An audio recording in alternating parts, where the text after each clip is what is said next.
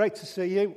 Welcome to Christchurch. If we haven't met before, my name's Paul. I'm part of the pastoral team here. We're working through this series on the idea of worship, what worship is about, and the general kind of structure that we're looking at it under the heading of is there's a verse in the New Testament which reflects really the kind of storyline of the Old Testament, the summary of the Old Testament, where Jesus confirms that we're to love the Lord our God with all of our heart, with all of our soul, with all of our mind, and with all of our strength.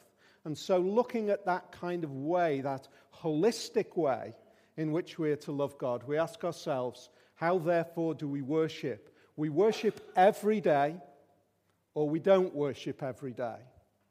We worship every day when we are constantly reminded the things that we do are ever before God. That's a massive idea, isn't it? The idea that our lives are constantly before God, and therefore, in everything that we do, there is the opportunity to worship in the most mundane of things, in the ordinary aspects of life.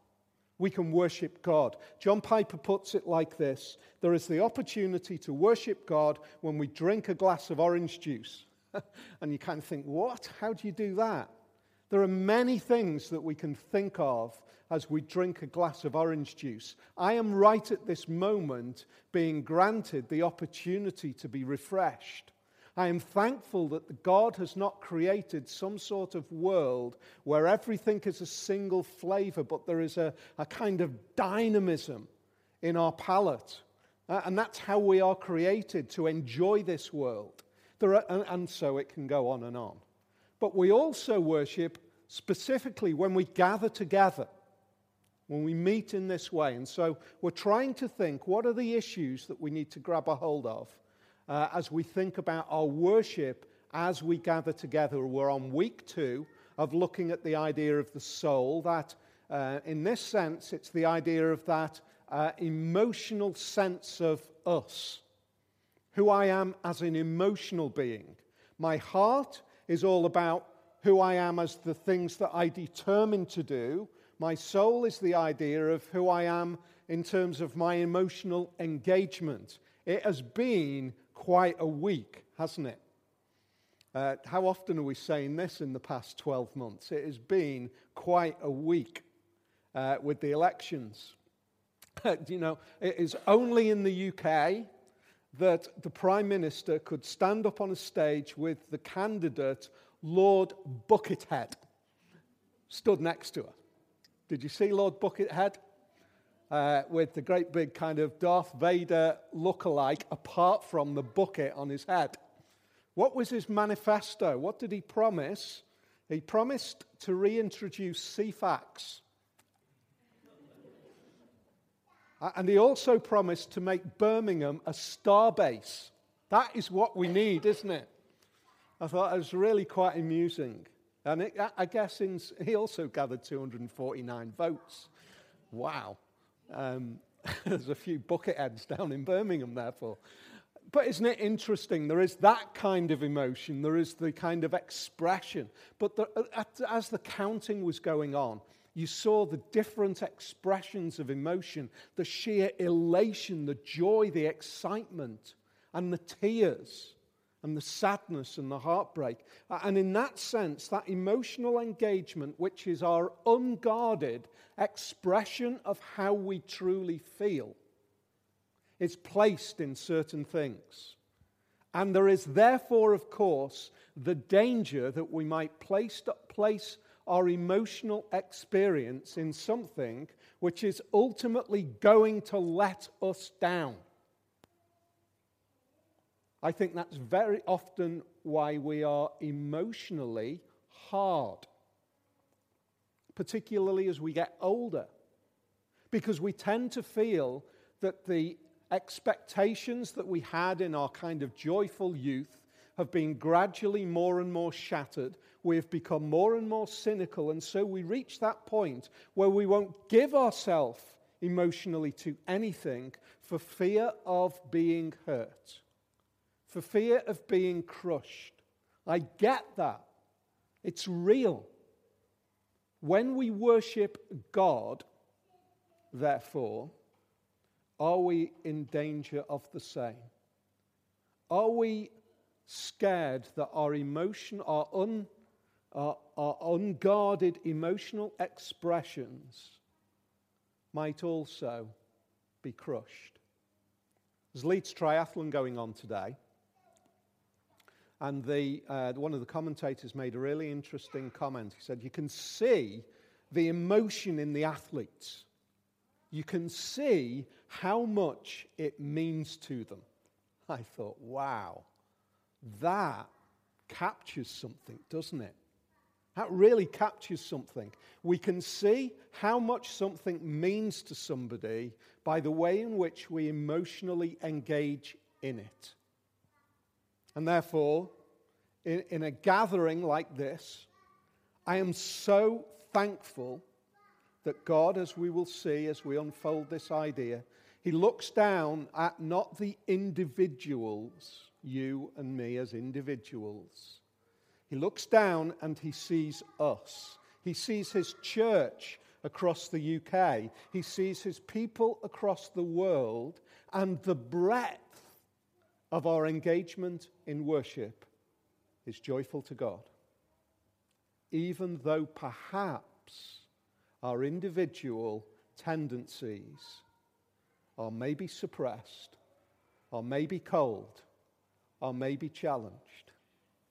And so we come to this we're looking at this chapter, 2 Samuel chapter 6. We're looking at this for the 2 weeks that we're looking at the idea of soul. And so we're going to come back to it, but we'll just remind ourselves of the big story. David has found, after the Ark of the Covenant, this historical emblem of God's presence, has been in Obed-Edom. Has it? Get this right. 2 Samuel chapter 6. The presence of God, that kind of, this emblem of God's presence with His people, has previously been held captive by the Philistines, the enemies of God's people, and it has been taken back, not by force, but because the Philistines wanted to get rid of it. They went to Baalah. That's the first place where it was. It was in Baalah. Apologies for that. And they go to bring it back.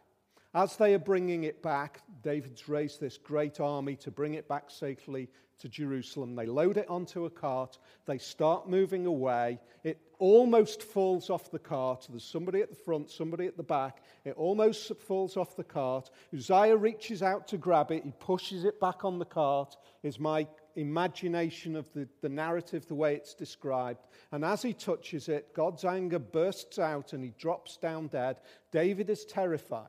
He says, if this is the nature of God, this holiness, this purity, how can I possibly allow this to be close to me in Jerusalem, because I'm unclean? And so he keeps it therefore. He leaves it at another private home in Obed-Edom. And so what he then sees over 3 months is that God brings remarkable blessing on that home. He goes back and he brings it back to Jerusalem, carrying it. And then as he arrives at Jerusalem, he emotionally engages in the presence of God with his people in a priestly capacity, as we saw last week, as he dances in front of the ark. His wife, Michal, looks at him in absolute horror. What are you doing? Why are you doing this? She's embarrassed. She's ashamed. And he says, I will be even more humbled as I will worship God. Now the key to that is, and we need to grab a hold of this, this is just a kind of passing comment. We'll come back to ideas as we travel through, but we need to come to the understanding that David is effectively saying, Michal, you need to understand, I am not dancing in front of the people. I am not dancing in front of the slave girls that you accuse me of dancing in front of. My focus is not on them, it's on God. That's where my emotion is directed. And that's what we need to think about. And so I want to think about, firstly, and we said we'd go into it in a little bit more detail this week, I want to think about what is this thing, the ark? Why is it significant? To understand that, we go back to Exodus, and we understand how God has formed a picture, a moving physical picture, three-dimensional picture of his presence with his people. God's people have come out of Egypt. They've been remarkably redeemed from Egypt. He gives them the law. He says, you are no longer a family under the kind of heritage of Abraham. You are now my people. You are a nation. You are a kingdom, in a sense. Well, you are a nation that is traveling to establish yourself as a kingdom. And therefore, you live under my rule. You live under my care. You live under my blessing. And therefore, this is how you are to live. You are not to live like this so that I will save you. You are to live like this because I've saved you. Do you see the difference? That is written through the Bible throughout. How often do we say the Christian faith is all about a set of rules? It's not. It's about faith in Jesus. And as a result of that faith in Jesus, we then want to live in a different way, because we are now part of the kingdom of the Lord Jesus Christ. Exactly the same idea with God's people at the beginning. And therefore he says, this is how you are to describe it. You are to build a wooden box, and then you are to cover it in gold. Various things go into that box, but at least one of the things that goes into that box are the stone tablets with the law written onto them. Then you are to make rings, and they're to be fitted to the side of the box, and you to put poles through those rings. And you are to carry the ark in that way. Because this picture of my holiness is beyond your ability to come into contact with.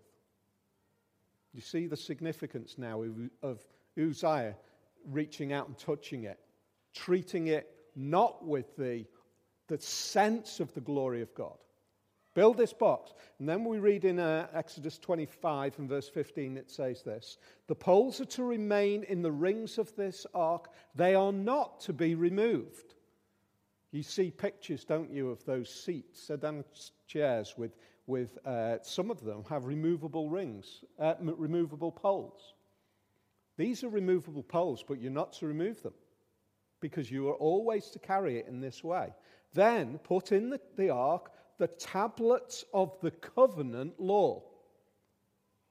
I'll rephrase that to help us understand. Then to put into the ark the tablets of the promise and agreement that I make with you. Make an atonement cover of pure gold. And that's to go on the top of this box. It forms the lid.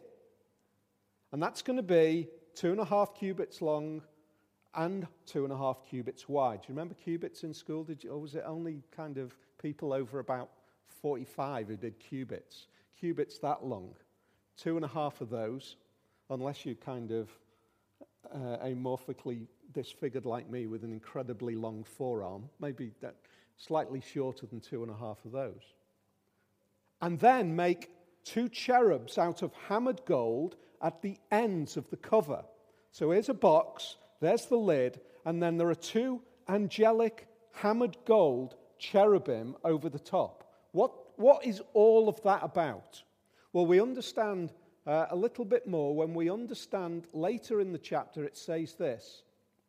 Then above the cover, between the 2 cherubim that are over the Ark of the Covenant, I will meet with you and give you all the commands for the Israelites.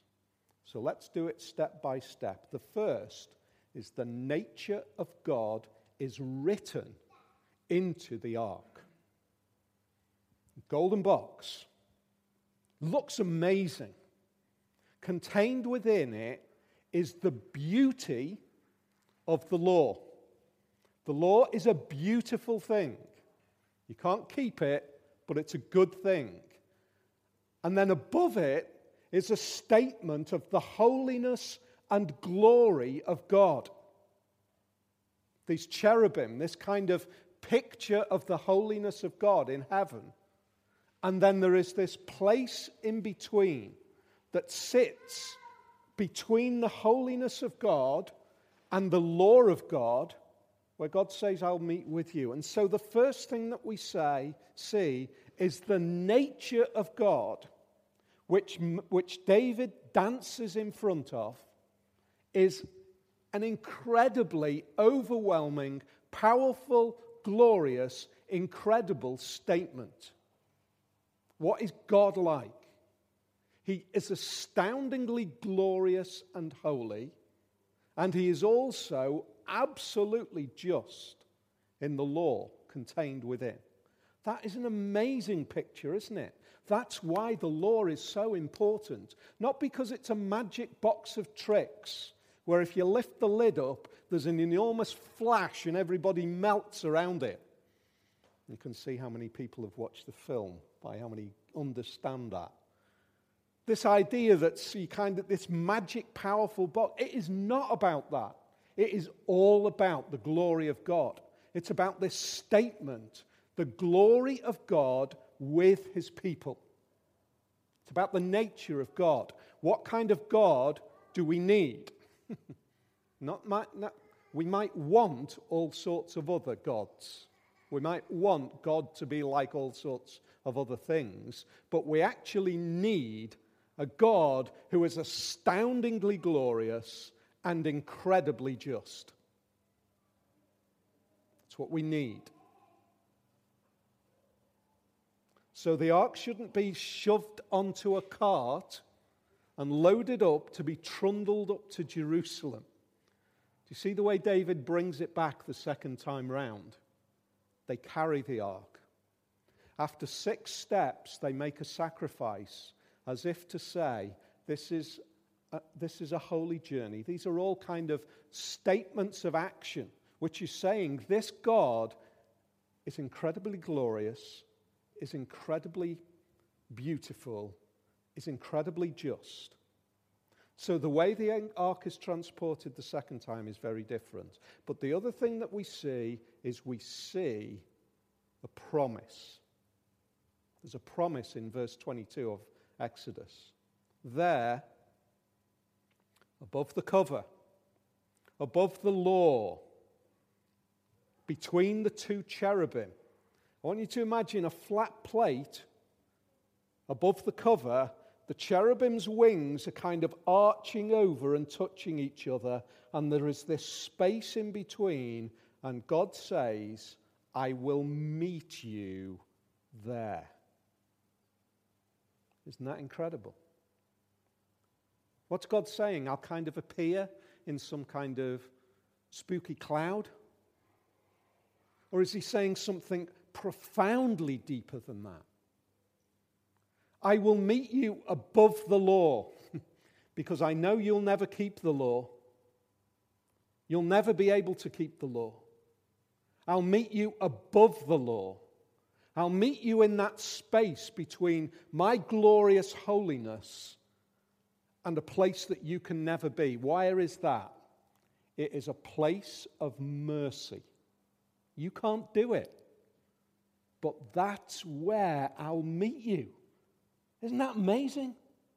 God is saying in this physical representation, here's the law, you'll never keep it.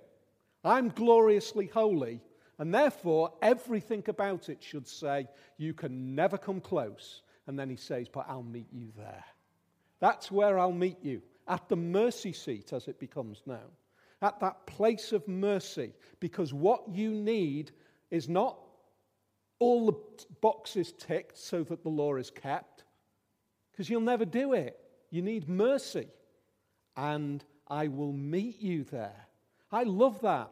God is saying, I will meet you in mercy.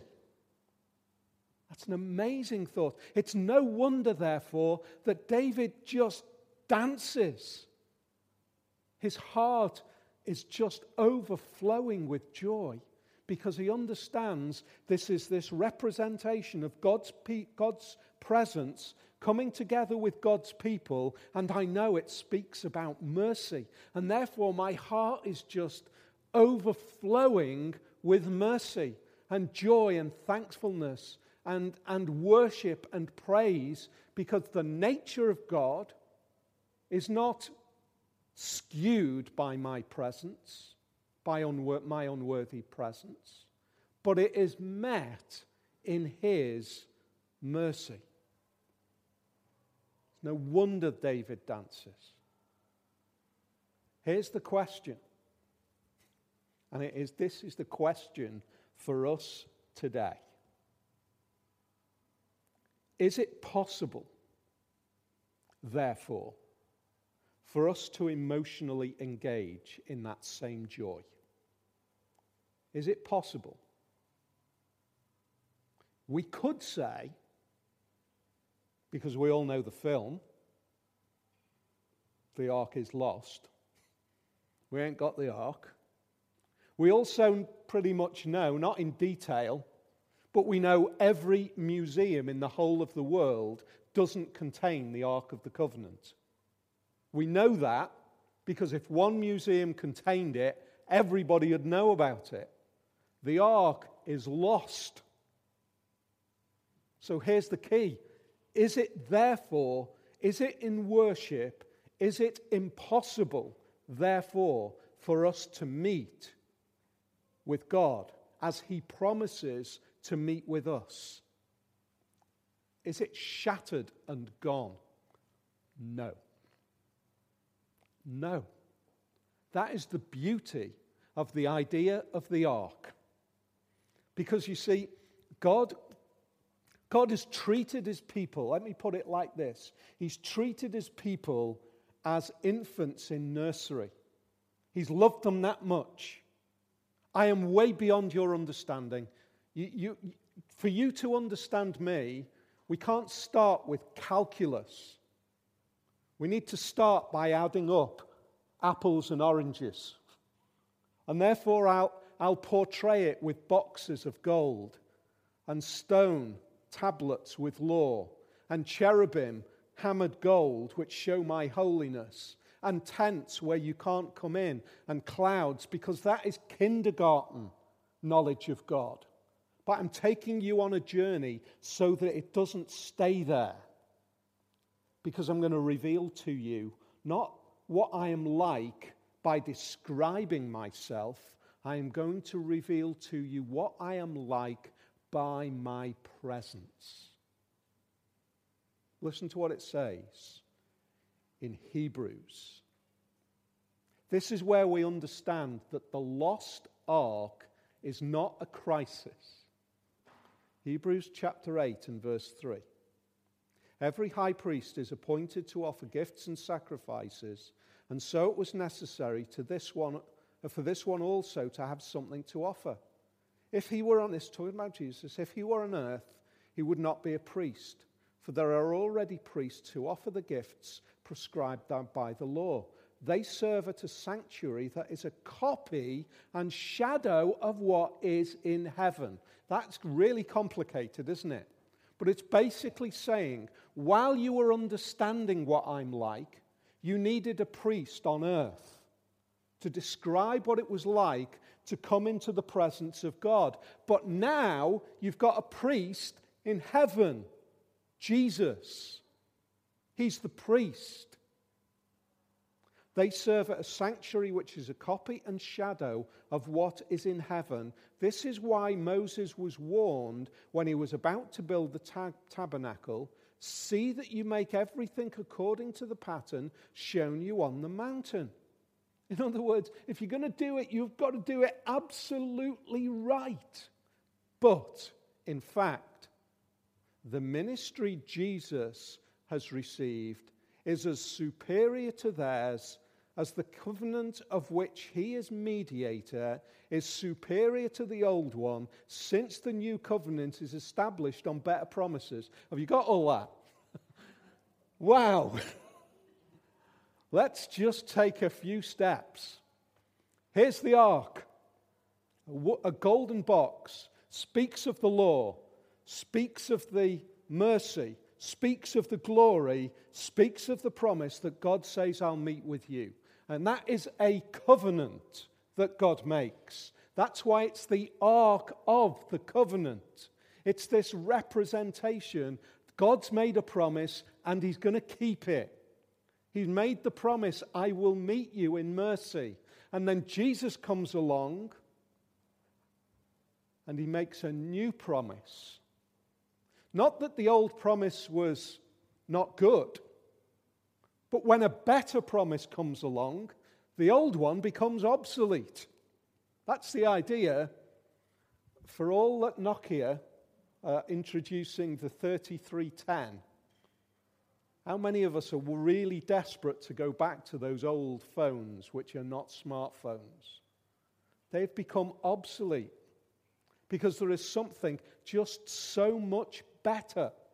We carry around 10 times the computing power necessary to put somebody into space in 1969 in our pockets. Might be 100 times, actually. I might not have the right number of zeros. Whatever. The old is obsolete because it's not as good as the new. And so the promise of God, as good as it was, becomes better in Jesus. Why? What was key to that promise? The key to that promise was this. The law is important. You can't keep it. I'm holy and glorious, and that doesn't change, but I will meet you in mercy. That's the key. And Jesus comes along, and the new ark looks like this. Savior nailed to the cross. Nailed to a cross becomes the new ark. Why? Because that says, my law matters. I'm a righteous, just God. Nothing's changed. That was back there. The law, the tablets of the law were in the box because they mattered. Jesus is on a cross because the law of God matters, and you and me can never keep it. But what else happened in that amazing picture, that amazing box? God says, I'm glorious, but I'll meet you. I'll meet you. And that's what the cross says as well. Because Jesus didn't get nailed to a cross in heaven. He got nailed to a cross on earth. He met with us. He displayed that the law mattered, but then he gloriously, incredibly, majestically rose again. Do you see how the whole of the Bible just fits together? That bit over there about an ark and a golden box and somebody dying because they touched it, I happen to believe that I'll see Uzziah in heaven. That's a separate issue. I think I'll see him in heaven. He did something terrible. But the cross, I believe, will save him. It's a picture of how astoundingly righteous and glorious God is. And then the cross comes in and says, nothing has changed, but I will meet with you.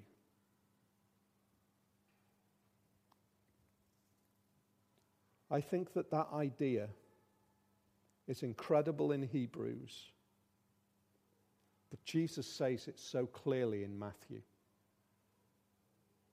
This is my blood of the covenant.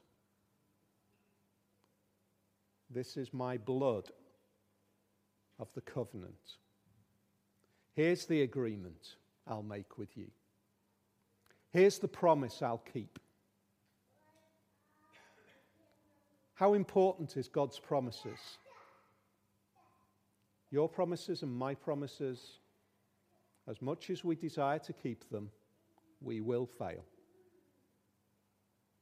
But God's promises are absolutely certain. If they weren't, he wouldn't be God. This is my blood of the covenant, which is poured out for many for the forgiveness of sins. You know, David dances. David's emotions are flooding out of him because he gets to the point of realizing what God is doing in his presence through the ark. He sees this is about God being merciful. Even though we are unjust, even though we do stupid things like touch the ark and load it onto a cart and not treat God's glory with the kind of majesty that it deserves, and yet he still blesses us.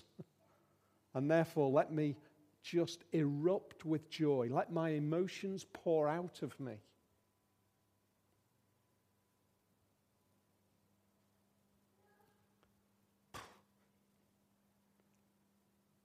When we come to worship, when we gather and we worship the living God, do we go through the motions? Or are we so moved in our hearts that there are times when we feel as though the tears are about to trickle down our cheeks? Or when we can't keep a smile off our face? Because it matters. Because it means something. It counts. It's real.